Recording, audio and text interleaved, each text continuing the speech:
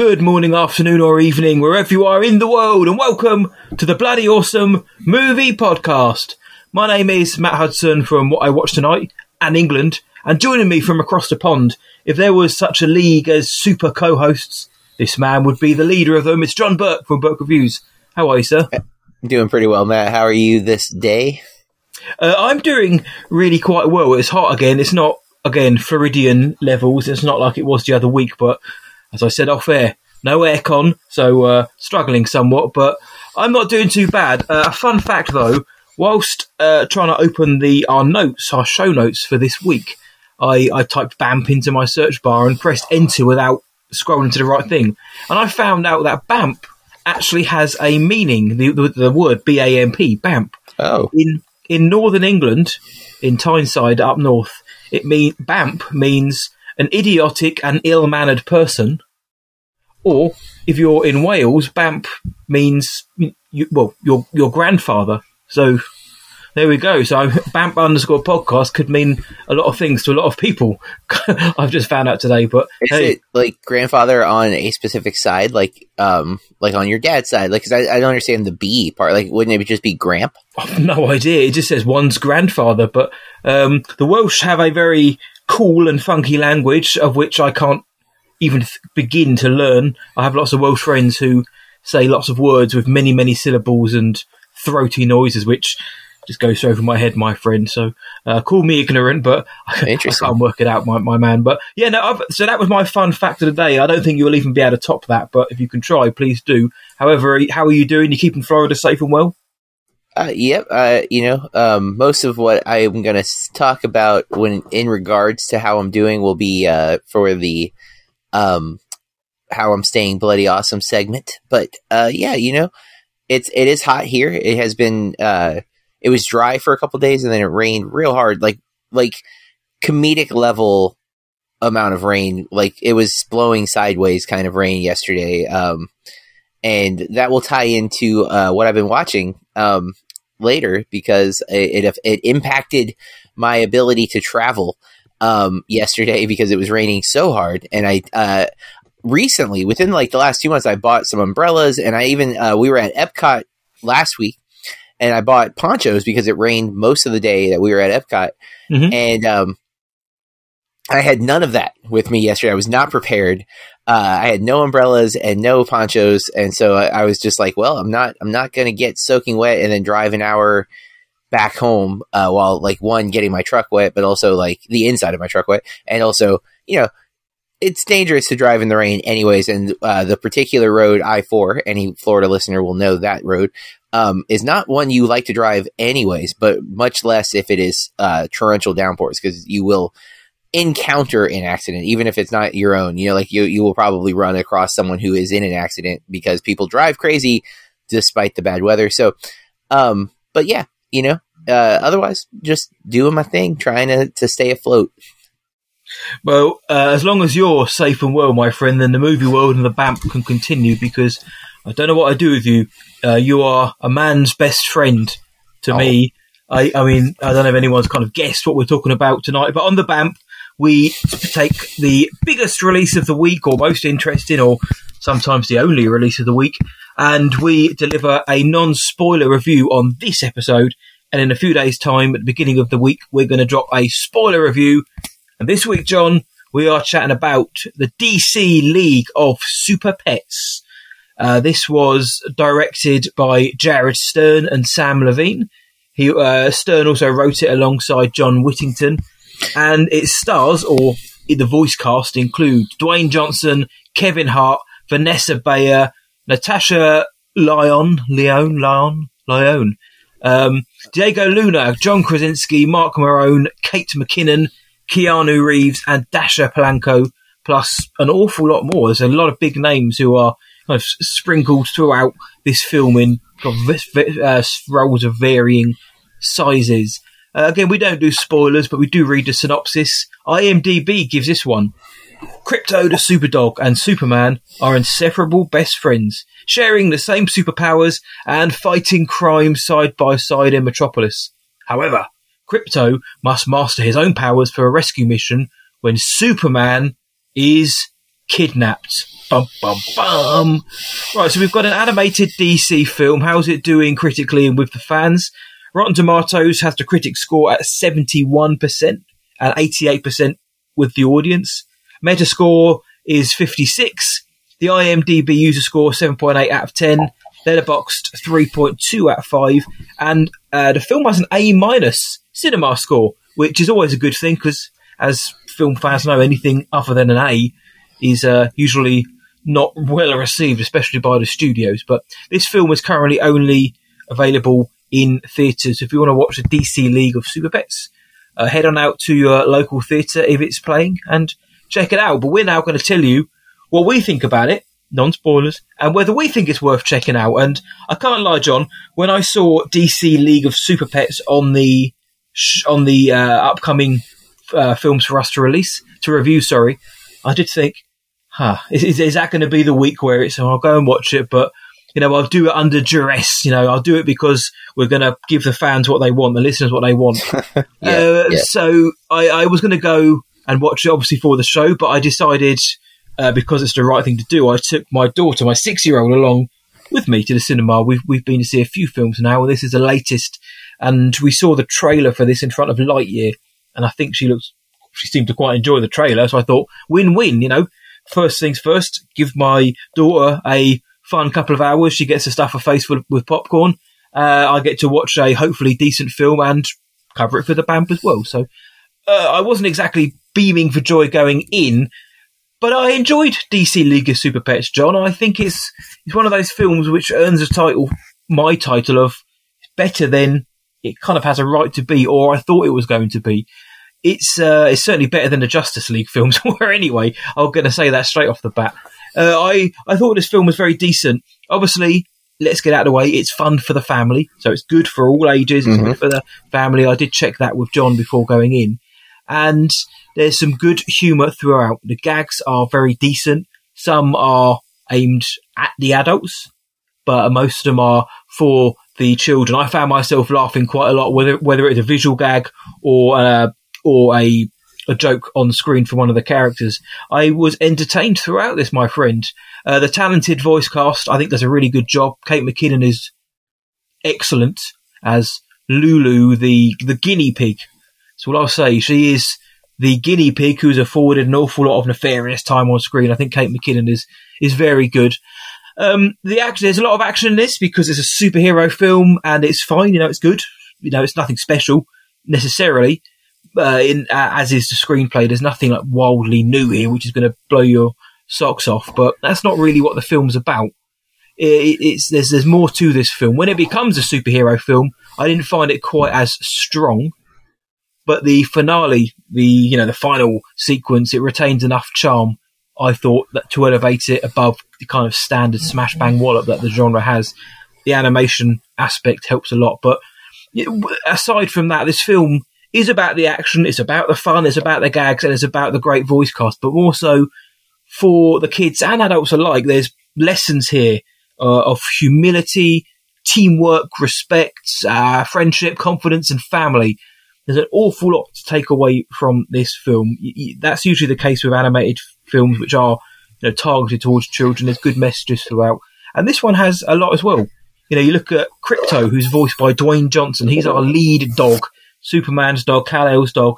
He swaggers around because he knows he's the big dog on campus. He's the one with the powers, and those other dogs like Ace, a stray dog in the pound in the pet shop. He's not on the level, so I'll condescend him, I'll patronise him. But there may come a time, Crypto, when you're going to need to rely on Ace. You're going to need Ace's help.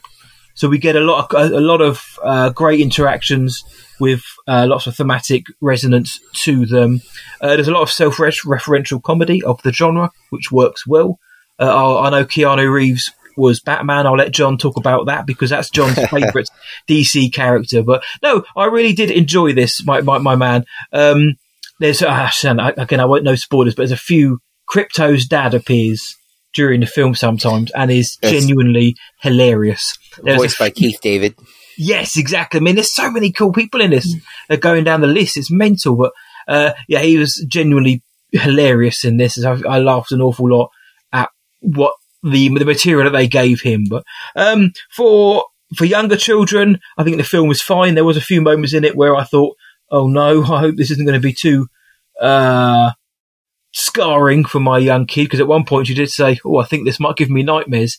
I wasn't sure if she was joking. I think she might have been, but spoiler review for that revelation. But dude, for a film which I wasn't jumping for joy at, and I don't mean to sound like I was negative, it wasn't a film I hate the idea of this, but considering what we've got coming up, I thought this would be one of the ones where, it'd be fine, it'd be good, but let's move on to the bigger, better stuff.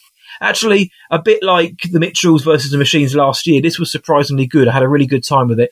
There's a lot of heart here, and there's a lot of emotion as well. I know you and I, we haven't really spoke about the film off air, but there's one scene in particular which we both got choked up at, and it is genuinely an emotional scene. It's so well written, it's so well performed by the voice cast in that sequence, and it is genuinely well done. And there's a lot of scenes like that, and there's also a lot of team-up scenes which work really well. So, John, I really quite enjoyed this film, more so than I thought I was going to.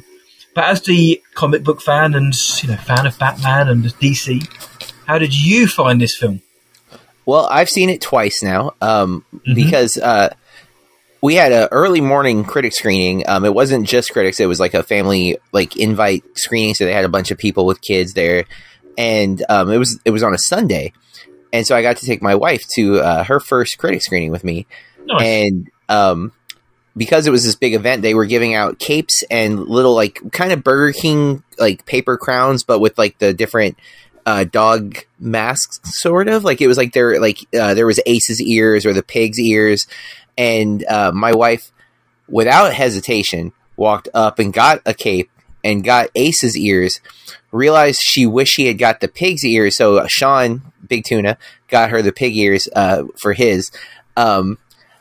And so she was all in. She really enjoyed the movie, so much so that we went again to see it in the theater this weekend because she wanted to watch it a second time.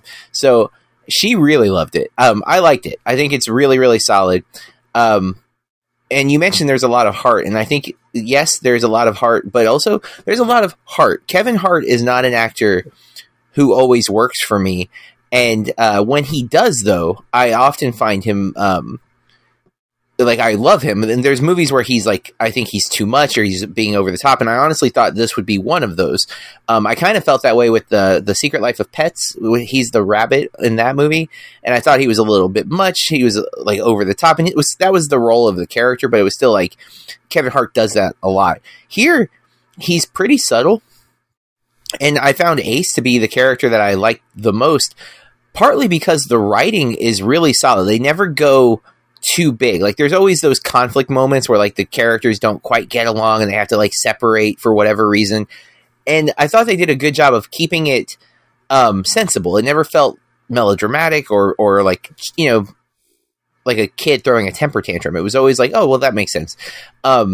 Even some of the more emotional parts, a lot of those are in other kid movies, I think they would have been drawn out or stretched out, and this felt more controlled and more contained. I think there's some really great DC stuff for DC nerds, not to the level of Lego Batman where there's just so many references, but enough here that you're going to find joy in your comic book fandoms. Some cool decisions, the choice for the Green Lantern being one that I had not seen in a cartoon or movie prior to this, only in the comics, so that was cool to see a female Green Lantern from Earth-1. And then, like you said, there's some really, really good, heartfelt content in this movie, which, sometimes with kid movies, they're only looking for the gags. They're only looking for the easy laughs, and they're not worried about the messages. This movie's definitely got really strong messages on top of some really funny moments. Batman gets the most laughs. I think right behind the turtle. I think those two are the best comedy parts of the film. And man, there's 3 lines that Keanu Reeves delivers as Batman that just cracks me up every single time. The best one being as simple as, "I miss my parents." It's all in the timing. So it's not just Keanu's delivery, but it's also when they decided to have him drop that line. But it is hilarious. Not a spoiler either, folks, unless you have no idea who Batman is. Yeah. He definitely misses his parents. I was impressed with all the voice acting. Natasha Lyonne, who you listeners, you might have seen because I'm a cheerleader, or she's in the American Pie movies. She's not like the main in those, but she is like one of the best friends in those. And then she was on Orange is the New Black for years, and recently I think the Russian Doll or Russian Dolls on Netflix. I don't remember for sure what that. I haven't seen that show, but she's a tremendous actress, and she's really funny as the turtle. Absolutely cracks me up. Yeah, just a very pleasant movie. I wasn't sure. I didn't really want to go see it a second time. I wasn't like, there's other stuff I'd rather rewatch if I'm just going to go watch something I've already seen. But I ended up enjoying it the second time, despite kind of not really wanting to go. So I think that says something. You know, I don't think this is like a masterpiece or anything, but as far as like a kid-friendly movie that there's actually, again, some kind of takeaway from, it's not just, flat. I mean, really, Minions is a great example of what I'm talking about. Like, it is a bunch of gags, and if you think they're funny, it's a very easy movie to laugh at. But at the end of the day, I don't know that you really walk away with anything to take from Minions. Where here, you can have some laughs, but you also, like, you get about friendship and teamwork and being humble. There's so much that you can walk away with, and what great lessons for kids to learn. Yeah, absolutely. I totally agree. And my theatre, when I went to watch it, was the Saturday matinee. It was very, very quiet, and I know this film has been the number one film at the box office this week, mainly due to a drop for Nope and really a lack of anything else coming out. Yeah. But it wasn't very busy where I was. It wasn't a huge clamour to go and see it, but the people who were in with me, about 10 people, they all seemed to be enjoying it as well. And I asked Olivia if she enjoyed it afterwards, and she thought it was very good. She laughed quite a few times as well. There was a scene with a hot dog at the beginning, which made both of us laugh an awful lot. But yeah, no, this is definitely a film worth watching, especially if you've got kids. But even if you just like DC films, I think you're going to have fun here, as long as you're not one who, kind of is dark and gritty. That's a Batman impression. Then you're going to have fun here. If you just like animated films, just go along for the ride. It's not very long. It's an hour and 40 minutes. And there are worse ways to spend an hour and 40 minutes in watching dogs and guinea pigs and pork and pot-bellied pigs and squirrels voiced by Diego Luna and turtles becoming superheroes. I mean, why wouldn't you want to do that? Try and convince me otherwise. That's not a fun way to spend your afternoon. But DC League of Super Pets, and it's going to get a thumbs up from the both of us. Do you have anything else you want to chuck in before we move along, John? Just that Daveed Diggs is Cyborg, and I'm always in when Daveed Diggs is in something. So yeah, again, you go down the cast list and you'll see a host of names who have either very small roles in the film or slightly bigger along the way. And you end up with a very good-looking cast list. So yeah, and they all do very good jobs here. So DC's League of Super Pets, check it out if you can. Let us know what you think of it. We'll give all the socials at the end of the show. But now let's move on to our next segment, John, which we call Chuffed Headlines. We take a movie or pop culture headline from around the world that caught our attention, and we tell each other all about it and tell you guys all about it as well. So John, what the heck have you picked this week? Well, I follow a lot of celebrities on social media. That seems to be like celebrities and movie related news. That's like my social feeds. And I already kind of heard this, but I hadn't realized the timing. We learned earlier this month that Creed 3, being directed by Michael B. Jordan himself, has been pushed back to March of 2023. Everyone was expecting a November release for this year. And then not long after they announced the official release date, we got news that they're going to do a spin-off of Drago, assuming not Dolph Lundgren's Drago, but his son from Creed 2 will get his own movie, apparently. Drago, I assume Lundgren's involved, so I mean, I think he'll be in it, but I just can't imagine them centering it on the old guy. Yeah, I think so. But I could be wrong, obviously. But Rocky has been complaining about I'm sorry, oops, I called Stallone Rocky. Stallone, who wrote Rocky, the original, and created the characters that you would see in Rocky 1 and 2. And then I think he starts directing with 2. He directs 2, 3, and I think 4 and 5. He's synonymous with Rocky, right? You think Stallone, you think Rocky. Absolutely. But he lost the rights at some point. And I haven't been able to find out exactly when he lost the rights, if he's never had the rights, or if he lost them at some point. I haven't been able to get all those details, but People magazine, I have the article linked in the show notes. Stallone has now slammed Dolph Lundgren, too, for him being involved with this. He's calling the producer parasites, saying, like, give me back the rights, you cowards. And he's wanting to leave, like, money for his family. Like, some of the tweets and Instagram posts that he's had are pretty aggressive. Like, once again, Irwin Winkler, this pathetic 94-year-old, it's like, dude, he's 94. I don't know if you need to call him pathetic. And these are, like, all caps, too. Producer and his moronic vulture children, so apparently the guy's kids are involved, are once again picking clean the bones of another wonderful character I created without even telling me. So didn't even give it like a heads up that they were doing the Drago spinoff. So he's not down with that, and he's mad about Dolph because they are obviously friends. They've worked together in the Rocky films. They worked together on Expendables. But apparently, people got to work. It's pretty wild because it's not being like played out behind the scenes. This is like all on his social media. So like people just went on his social media, and there it is, just being aired out. And it's a shame how rights work and how like people can create something and then lose the ability to have like the resources from it. Like, it is pretty wild, and obviously Stallone's not the first one to have lost the rights to something that they made. Taylor Swift is re-releasing all of her albums so that she has all of the rights to her music and not the record label. Like, we're seeing this more and more play out in the public spectrum. Partly because of social media, they're able to kind of voice their concerns and their issues. And it's a shame that the talent has always been, shorted their money. Like, artists very rarely get the full percentage of what they are creating. Someone else is mooching off of them because they have connections or resources. And seeing this play out, especially someone big like Stallone. I mean, Stallone is an icon of the industry, and he is being screwed over by this. And it's pretty wild to see it play out. So I just wanted to make sure people were aware of it. I'd seen this story floating on Instagram. And you know what? I don't think Sly has ever actually owned the rights to the character. I know that's so wild, though, right? It's his baby, like you say. He wrote, I believe, he produced and wrote the screenplay at least for Rocky. He directed 2, 3, and 4. He directed Rocky Balboa in the mid-noughties, and since then, and in the other films, he's either been a writer or producer or whatever. So, this is, like you say, the two are synonymous by the fact that, we call him Rocky by mistake because, he's been Rambo and everyone else, but he's Rocky Balboa, Sly is Rocky. I don't think he ever did own the rights, like, legally. I mean, obviously, emotionally, he owns that character.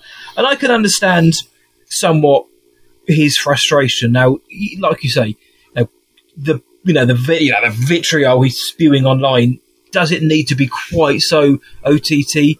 It's easy for me to say from this side of the side of the fence, no, obviously, but I guess without necessarily condoning the verbal attacks, at least, or the written attacks, then I admire his passion and want for this character to only be the best that it can be, and he believes he's the one to do that. And it's really who's anyone to say no, you're not.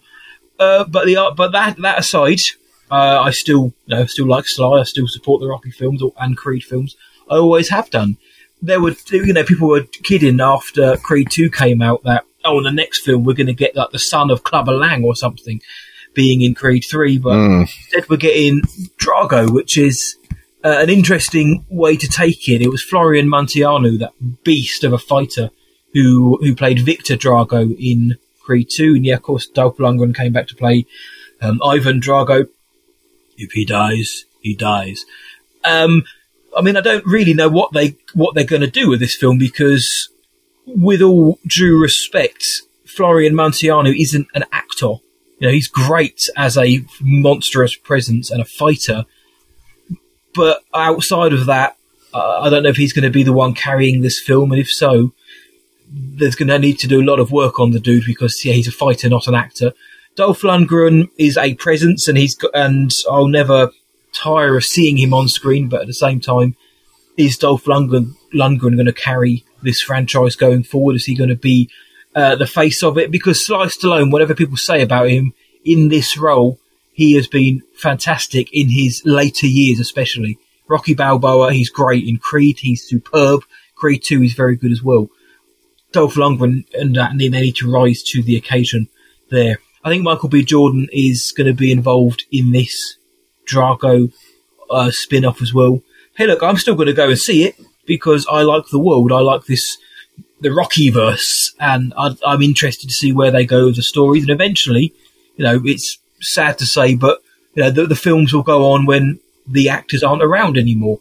So I don't really see the problem with them carrying it on. However, if Sly, who is listed as a producer on Drago, let's just throw that out there now, if he hasn't been consulted or they've thrown out his ideas or wants, on a whim, then that sucks a little bit because he's a legend of the game and he is the character. This is his thing, but at the same time, it's show business. This is what happens, and whether we agree with it or not, it's going to happen. I do wish Sly had a little bit more involvement, even if he's not in it or directing it. I'd like to think he had some kind of actual producing credit on it, but I'm not going to lie, John, I'm still going to see the film. Yeah, same. And, I hope they're good. That is always a concern when it becomes about the money, which is what it seems like. When you start doing spinoff after spinoff, it's not, I have an interesting story to tell. It's, I believe we can make money by telling the story. Like, Coogler went to Stallone with Creed, and, there's a lot of personal stuff. And honestly, I felt Creed 2 suffered because of that. It didn't feel as personal as Creed did. I agree. And the only reason I'm hyped for Creed 3 is because Michael B. Jordan is directing, so I feel like maybe he's got that same passion that Coogler had with the first one. But, it's also his directorial debut, so that's a little nerve-wracking. But he's had tips from some great directors. It's not like he hasn't worked with some good people, so here's hoping. But yeah, we'll find out eventually, again, assuming the film does come out. You never know in this day and age, but it's an interesting story and one which I'm very interested to keep my finger on the pulse of. So my story is moving into the next season, the fall season, which actually isn't that far away when I'm looking at the calendar. Soon JB will be whacking back his pumpkin spice lattes and pumpkin donuts and just, pumpkin everything. As will I, because Halloween is one of my favourite times of the year, more so for the aesthetic than the actual day itself. But my story, John, is from Entertainment Weekly by a guy called Keith Langston. The headline, Christopher Lloyd haunting a Spirit Halloween store. Rachel Lee Cook is also going to star in this film that's inspired by the Spirit Halloween stores. The stores that kind of pop up around the fall season and then disappear again once it's all said and done. But can I interrupt for just a second? You can. Do you have Spirit of Halloween in the UK? No, I was going to throw over to you about that because I've seen Spirit Halloween. I know what they are, and a lot of people over here kind of see it as a pilgrimage almost because of its, whether or not the store itself is any good, I don't know, but it's kind of seen as this kind of mythical thing. Like we don't really we celebrate Halloween. It was getting bigger and bigger and bigger. Stores, but so you could tell me, John, what are they like? It's a lot of fun. It's much like Christmas that's crept up earlier and earlier. Like our Spirit of Halloween is already getting assembled. Like it's probably open actually. Now, so we have the mall is not far from where I live. It's where my movie theater is that I go to all the time. We used to have a Toys R Us outside of the mall, big Toys R Us. Then when they went under, because Toys R Us is basically gone, that had become the Spirit of Halloween location for a couple of years. It is now currently my gym. The gym that I go to used to be Toys R Us and was often Spirit of Halloween. And they'll kind of take wherever they can.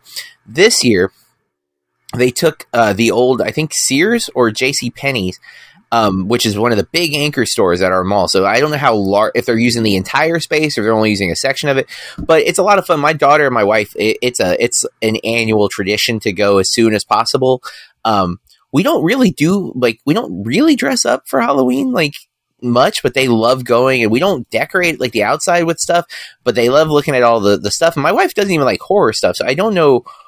I think my daughter does, and I think that my wife's just embracing something my daughter is passionate about. I love going to. I don't think I went last year because of COVID. I was just like, yeah, it's not worth traipsing through a costume store. But I will. I kind of want to see what this one's going to look like this year because it's in this big location. But yeah, every year, it's owned by Spencer's Gifts. I don't know if you guys have Spencer's. No, I know. So they're like a novelty shop. They sell a lot of, band stuff, rock and roll stuff. And then they have a section of adult content, like stuff. And Spirit is like an extension of that. But we've had one local pretty much every year for like the last 15 years. It feels like maybe it's not quite that much, but I don't think I'm far off.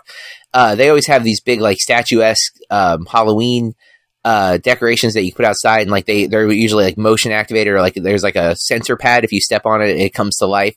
They've had like a Reagan thing from The Exorcist. It used to scare the mess out of my daughter, so it used to be a lot of fun for me to go in there and like, I'm going to step on the thing, and she's like, don't do it.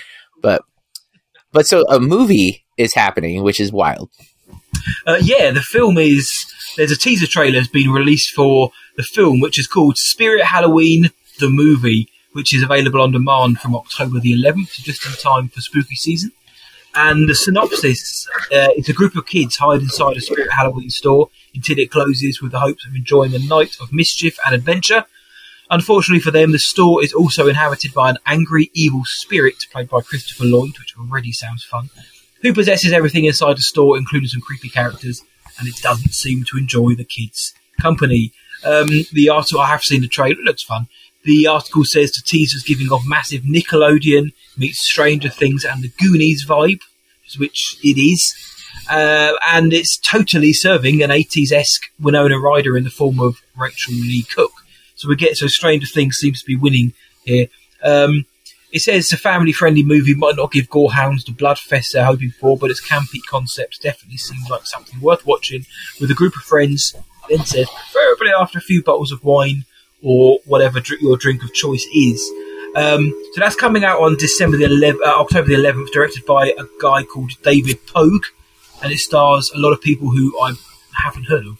But it looks like fun. It looks like one of those cool kind of fall movies, which, like it says, it's going to be more fun than scary. And I don't think by the sounds of it, it's not going to be the level of a Trick or Treat, which is fun. It's not scary, but it gets gory at times. I think it's not going to go that far. Probably it's going to feel a little bit more like the Fear Street films that came out on Netflix. I want to rewatch those. I think it was this year. I'm guessing it was. Maybe it was the end of last year. It was the end of last year. Yeah, it was a really cool concept, that was. One film released per week. I love that concept. But even the article says that visiting Spirit Halloween is an annual tradition for many because you get things like costumes, fake blood, and even mugs with Freddy Krueger's face on it. That is something I would very much like, a mug with Freddy Krueger's face in it. But I'd love to go to a Spirit Halloween store as a Brit who's never been there before. I'm glad to hear that I'm not kind of bigging something up which is actually a bit rubbish. I'm glad to hear that. Hey, look, lots of people go for it for the fun, and I think this film is going to capture that, and I think it's going to be fun, if maybe not great. But does it say where we're going to be able to watch it? Like, I know it's on demand, but does that mean like we're going to be able to have to pay like a rental fee, or is it going to be on a streaming service? That's a really good point. The article just says on demand. But then it's at the same time though. It also says possessing theatres this fall. The poster. Interesting. Sorry, John. The studios prefer you to call it the key art now. The key art poster says possessing theatres this fall, and it says to follow Spirit Halloween the movie to stay updated. So I don't know. Apparently the article says on demand. The poster says it's going to be in theatres, so I'm guessing we're going to get a little hybrid release there. But it feels a bit goosebumpsy as well. If you like those films, you probably quite enjoy this. Well, there you go, folks. Spirit of Halloween, getting into the movie business. That's it. Spirit Halloween, Drago. That was our chuffed headline. So let's move on now, John, to media consumption. This is a segment where we talk about the films, streaming series, video games, music, podcasts which aren't ours, whatever that we've done or used or indulged or consumed to pass the time since the last episode. John, what have you been checking out? So Blank Check just concluded the Bob Fosse series with his last film, Star 80, which I knew nothing about because I was born after the events of the movie, but it's based on a true story, a tragic, crazy story, and it is a very difficult movie. It's definitely in the exploitation genre, which is problematic because it is based on a real person. But knowing Bob Fosse's kind of life and career, there's a really interesting article. I don't remember who wrote it, but it's on RogerEbert.com from 2016 where they were reevaluating the film. And it was a female author, which I thought was important. And I think she makes some really good points as to why it's a relevant film and worth looking at for study. Very troubling for sure. Eric Roberts, it definitely maybe derails his career because he is real creepy in this movie and it's hard to get past, I think. But they also dropped on last month, by the way, and he is he's very cool by the sounds of it. He's very eccentric. We were interviewing one of the Star Wars actors next to him, and afterwards he was jokingly, he's like, what about me? Give me some love and attention. And the next day he started shouting the same thing. So I was like, Eric Roberts is just harassing us. It's great. He was doing it in a fun, tongue-in-cheek way. So that's my story about Eric Roberts. That's wild. But they've been on the Blank Check Patreon. They've been doing the Batman, or they've been doing Batman movies that they haven't covered on the main feed. And they just did commentary on The Batman, which was a 3-hour episode because it's a 3-hour movie. So it was a pretty long one, but good episode. With that, I did watch Star 80. So I've seen all of Bob Fosse's films now. And I also finished Fosse Verdon. The show's, I think it's worth watching. I don't think it's a masterpiece of a show. There's definitely some better episodes than others, but it's still like just seeing like the insight. And I didn't know Bob Fosse, when he died walking with Gwen Verdon on their way to a Sweet Charity. Like they had revived Sweet Charity in the 80s on not on Broadway, in theaters, and they were doing it in Washington D.C. And he like died walking to the venue, and like died in her arms, like on the sidewalk, like. Wild. Like I'm watching the show and it happens in the show. It's not a spoiler because it's a real life thing, I don't think, but I'm like, wait, did this happen, or is this just like for dramatic effect? And apparently it actually is what happened. And I'm like, that's insane. Like it's such a like Hollywood's level ending to have for this guy who was kind of, dramatic about things. But I've watched a few other movies. I can't say my thoughts on a couple of these, but I saw Prey, the new film that's I guess that one comes out I can actually I'm all in on Prey. The embargo's off by the time this episode is dropped, so it's all good. I'm all in on Prey. I really like it. I'm a big Dan Trachtenberg fan. There's a couple of little things that I'm like, that's a little on the nose, but overall I found it to be really, really entertaining. There's some really cool action sequences, and I actually really like the character. Something that is not always the case with the Predator movies, right? Like sometimes the characters are just fodder. I thought the characters here were like actually interesting and compelling, and gave some really good performances. I cannot say. Oh, sorry. Go ahead. No, it's just funny what happens when you make the characters interesting. Suddenly the film gets elevated that bit more. When you actually care if they live or die, suddenly a horror movie has stakes. I can't say my thoughts on this, but the prequel to the 2009 film Orphan First Blood, I saw that. That's all I can say right now. But look for my review online. Summering. Oh, sorry, bud. No, I'm hoping to see that in the next few days, Orphan First Blood. I thought the first film was quite good. I'm not so sure how we got to this point of Orphan First Blood, but let's see. It's wild. I don't know that there's another example of a child actress playing a role and then 13 years later reprising the child role. Like, when they're like, they went from being like 12 to 25 and they're still playing a 12-year-old essentially, without spoiling Orphan. So yeah, pretty wild. that it exists. Without commenting on it's not a comment on the film. Didn't violate embargo. Just saying it's like the fact that it exists is interesting. Summering is a movie that was at Sundance. Big Tuna. I'm technically the movie doesn't come out till next week, but it's not under embargo because of it was already at Sundance. Yeah. But it's real bad. Like it's Tuna recommended it with that saying it was bad, but he had a blast watching it. I did not. I was just irritated that I was watching it. The premise is insane, dude. Like it's so wild, and the movie honestly at some point forgets what the premise is, and like just kind of leaves it. And it's like, no, we're just going to fixate on this the coming of age part, but don't forget they found a body and then moved it. It's like what's happening? It's crazy. On the other hand, I watched To Wong Foo, Thanks for Everything, Julie Newmar for the first time. Okay, I've seen this film getting a lot of mentions online this week because of John Leguizamo. Is that why? What's going on with John Leguizamo? Because Tuna messaged me saying, "I bet you can't name any films this guy's been in." He didn't say the actor's name, but it's John Leguizamo. So people were just the first film people were saying was always To Wong Foo ahead of everything else. So it's really odd that you've brought this up. Well, oddly, without that post, Corey and I had picked this to be our palate cleanser between series on Movie Club. So this is the Movie Club movie of the week, and it just so happened to coincide with that. Movie Club does that oddly. Like it's never like I in no way think it's our influence. We have zero, but it does seem like when we pick something, it suddenly is in the zeitgeist again, and this is another one of those examples, which that's some hate on Leguizamo. One, he's Bruno, everybody. Like, we don't talk about him. What are we doing? Like, Luigi. But, oh, man. I can name several Leguizamo movies. I'm a big fan of Romeo plus Juliet. But I saw Bullet Train. Won't talk about that much because we are going to be reviewing that next week, folks. But so here's the thing. I mentioned this in the top of the show.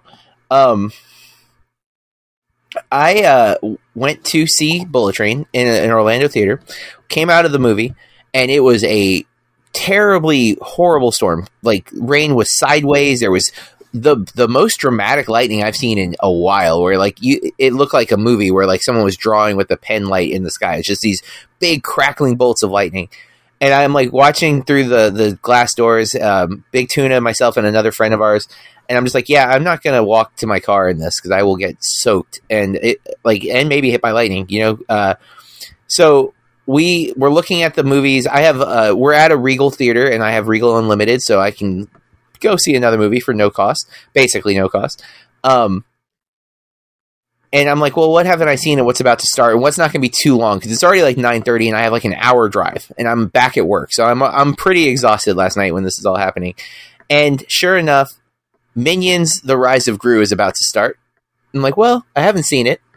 And it's pretty short. It's like just over 90 minutes. Tonight's the night. So Tuna, myself, and our other friend, 3 grown men, venture in to see Minions: The Rise of Gru. Sean has already seen it, but Brendan and I have not. I gotta say, Matt, I found it pretty funny. Did you? We were laughing more than... It was actually a pretty packed theater, but it was no kids. It was like almost all adults, so I don't know.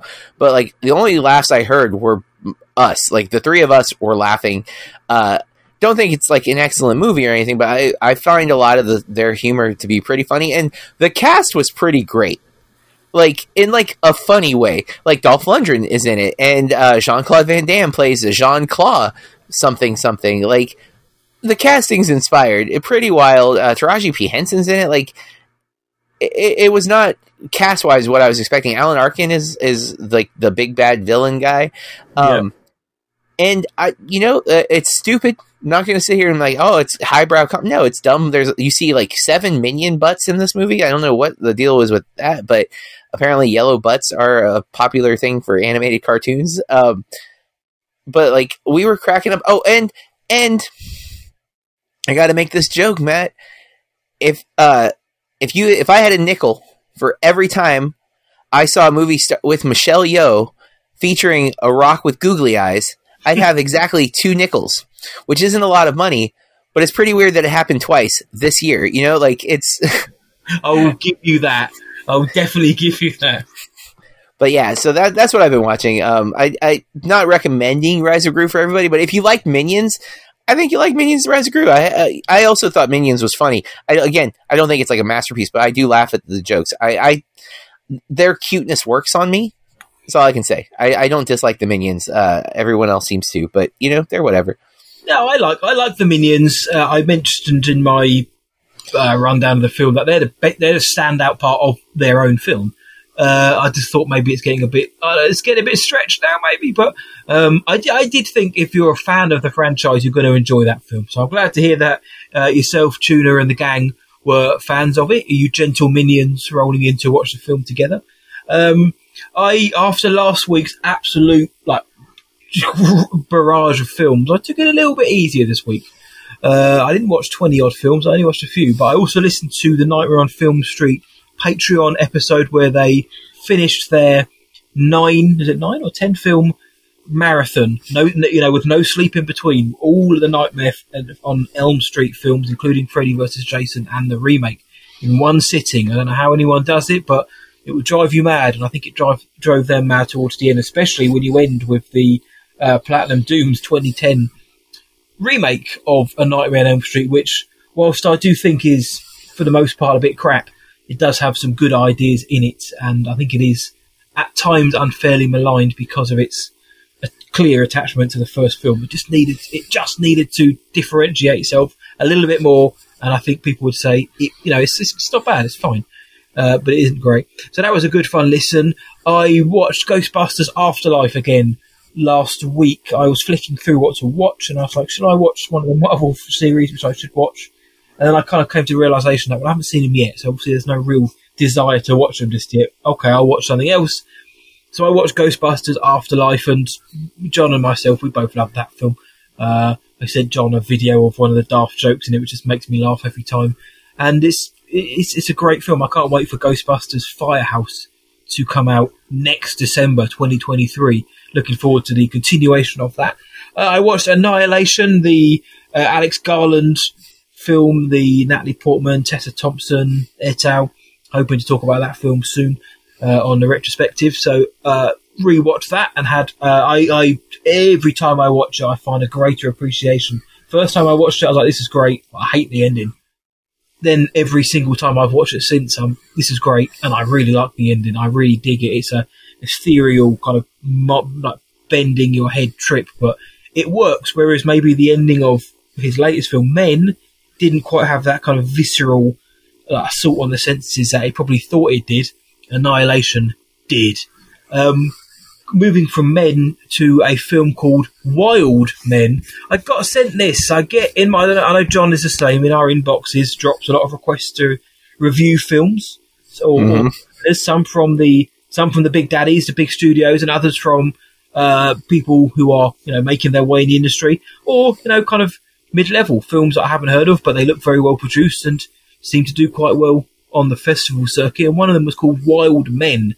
It's a Danish film directed by Thomas Deneskov. And I got this email through. I thought, I don't know why, and that's not to be disrespectful, but I don't always look at the trailers. Like John, too busy sometimes to just watch everything that comes in. But I thought I would check this one out. Check the trailer. I thought the trailer looked quite fun, different. It's about a dude called Martin who's trying to get out of his midlife crisis, so he goes to live in the Norwegian mountains by himself. He kind of just leaves everything behind, and he meets a drug smuggler in there who's hurt himself, who's injured after a car accident, and together this kind of odd couple has to flee across the Norwegian mountains. The police are after them, the rival drug cartels are after him, and Martin's wife is after him too. So I thought, this sounds great, and I looked at the critics, 84 RT, 71 Metacritic, but I don't know, it just didn't land for me, John. I watched it, and it's not very long. It's only maybe an hour and a half or so, but I got kind of half an hour through, and I thought, I'm quite tempted to just, press X on this one. It's not bad as well. It's not that it's offensively awful. It's just, I felt like it was a bit of a slog. I didn't really the movie was moving on, but I kind of felt like I was being left behind. There was nothing to grab from it, nothing to no hooks to draw me in. The trailer was well done because it showed some cool moments, but the way they've put that montage together was showing the best bits in it. It's not maybe a bad film, but it's not one I'm ever going to rush to watch again. I haven't put my review out yet because I always feel bad sometimes when you get sent a film and then you have to tell them didn't really like it. But yeah, here for John, Wild Men. It might work for most people, seems to be, but it didn't work for me. And I watched a film called Glorious, another film which was sent to me by the fine folk over at Shudder, the streaming service which you should subscribe to if you're a horror fan. It's just a treasure trove of goodness. But there's a film called Glorious. It stars Ryan Quanten, the Australian actor, and it also stars J.K. Simmons in a very odd, unexpected role in the film. It's pretty much set in one location, which is very interesting. It's directed by Rebecca McKendry, and it's really quite good. I really enjoyed it. It's called a Lovecraftian horror, and that scares me most of the time. Not the actual genre, but slapping pink lights on and calling something Lovecraftian has become very trendy to do things. Yeah, it is. This is Lovecraftian light. There are elements. There's this cosmic horror elements, and some of the tropes of that Lovecraftian subgenre are in this film, but it doesn't necessarily go OTT on that, which I appreciated that when you get a film like Colour Out of Space or something like that, which really kind of leans into it heavily. This doesn't as much as that, and I quite enjoyed it. It's silly, but it's only an hour and 18. It's 78 minutes long, and it perfectly paces itself in that 78 minutes. It doesn't need to be longer. It knows that. It's got a great double act with Quanten and J.K. Simmons, and it drops on August the 18th, I think it drops. There is an embargo up, so what I've just said wasn't a spoiler for the film. It was just who's in it. But no, Glorious it's called. I did enjoy that film, so if you get a chance to check it out, it's 78 minutes. It's not as in-depth or it doesn't keep your arm's reach as some of the actual Lovecraftian horror films, but hey, I enjoyed it. It's on Shudder. If you've got Shudder, check it out. If you haven't, it's about $5. It's £5 over here. Do check it out. But that's everything that we've been checking out over the past week since the last episode, and there's some bloody awesome things there, but we have to maintain certain levels of bloody awesomeness in order to keep bringing the Bloody Awesome Movie Podcast to your ears. So, John, over the last week, what have you been doing to remain bloody awesome?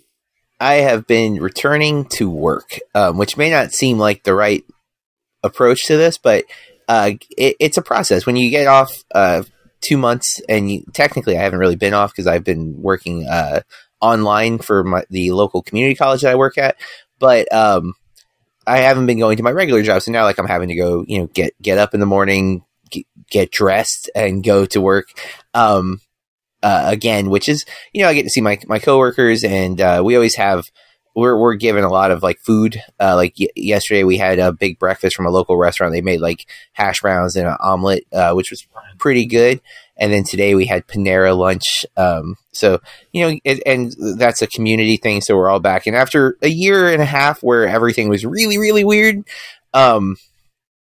this is the first year where it feels like the old days. It doesn't feel like a return from COVID here because Florida has been denying COVID for over a year now. So it feels like before COVID, beginning of the school year start, where last year it felt like we don't really know what's going to happen, and we still don't because there's still stuff going around, obviously, but it doesn't have that same post-apocalyptic vibe that the start of last year had. So it's nice to be kind of getting back in the swing of things. Yeah, no, getting back to work may not sound as sexy as some things, but it's more about the routine. And whilst we may not be the most outgoing social lovers in the world, it is quite nice to see friends, co-workers, and to chat about things which maybe you don't chat about in your other circles. And and soon you'll be catching up with the students again and the new influx as well. So it's things to be looking forward to, and I look forward to hearing about your work, JB, because I'm generally enthused by the I can't think of what it's called over there, but the work that you set your students and things like that. I'm always interested in how they approach sometimes quite cool but layered subjects and themes that you set them to do. So I'm always interested in hearing that. So one of the things about the Bloody Awesome Movie Podcast that's bloody awesome for me is hearing about John's day-to-day work and how he teaches kids how to be the best in film they can be.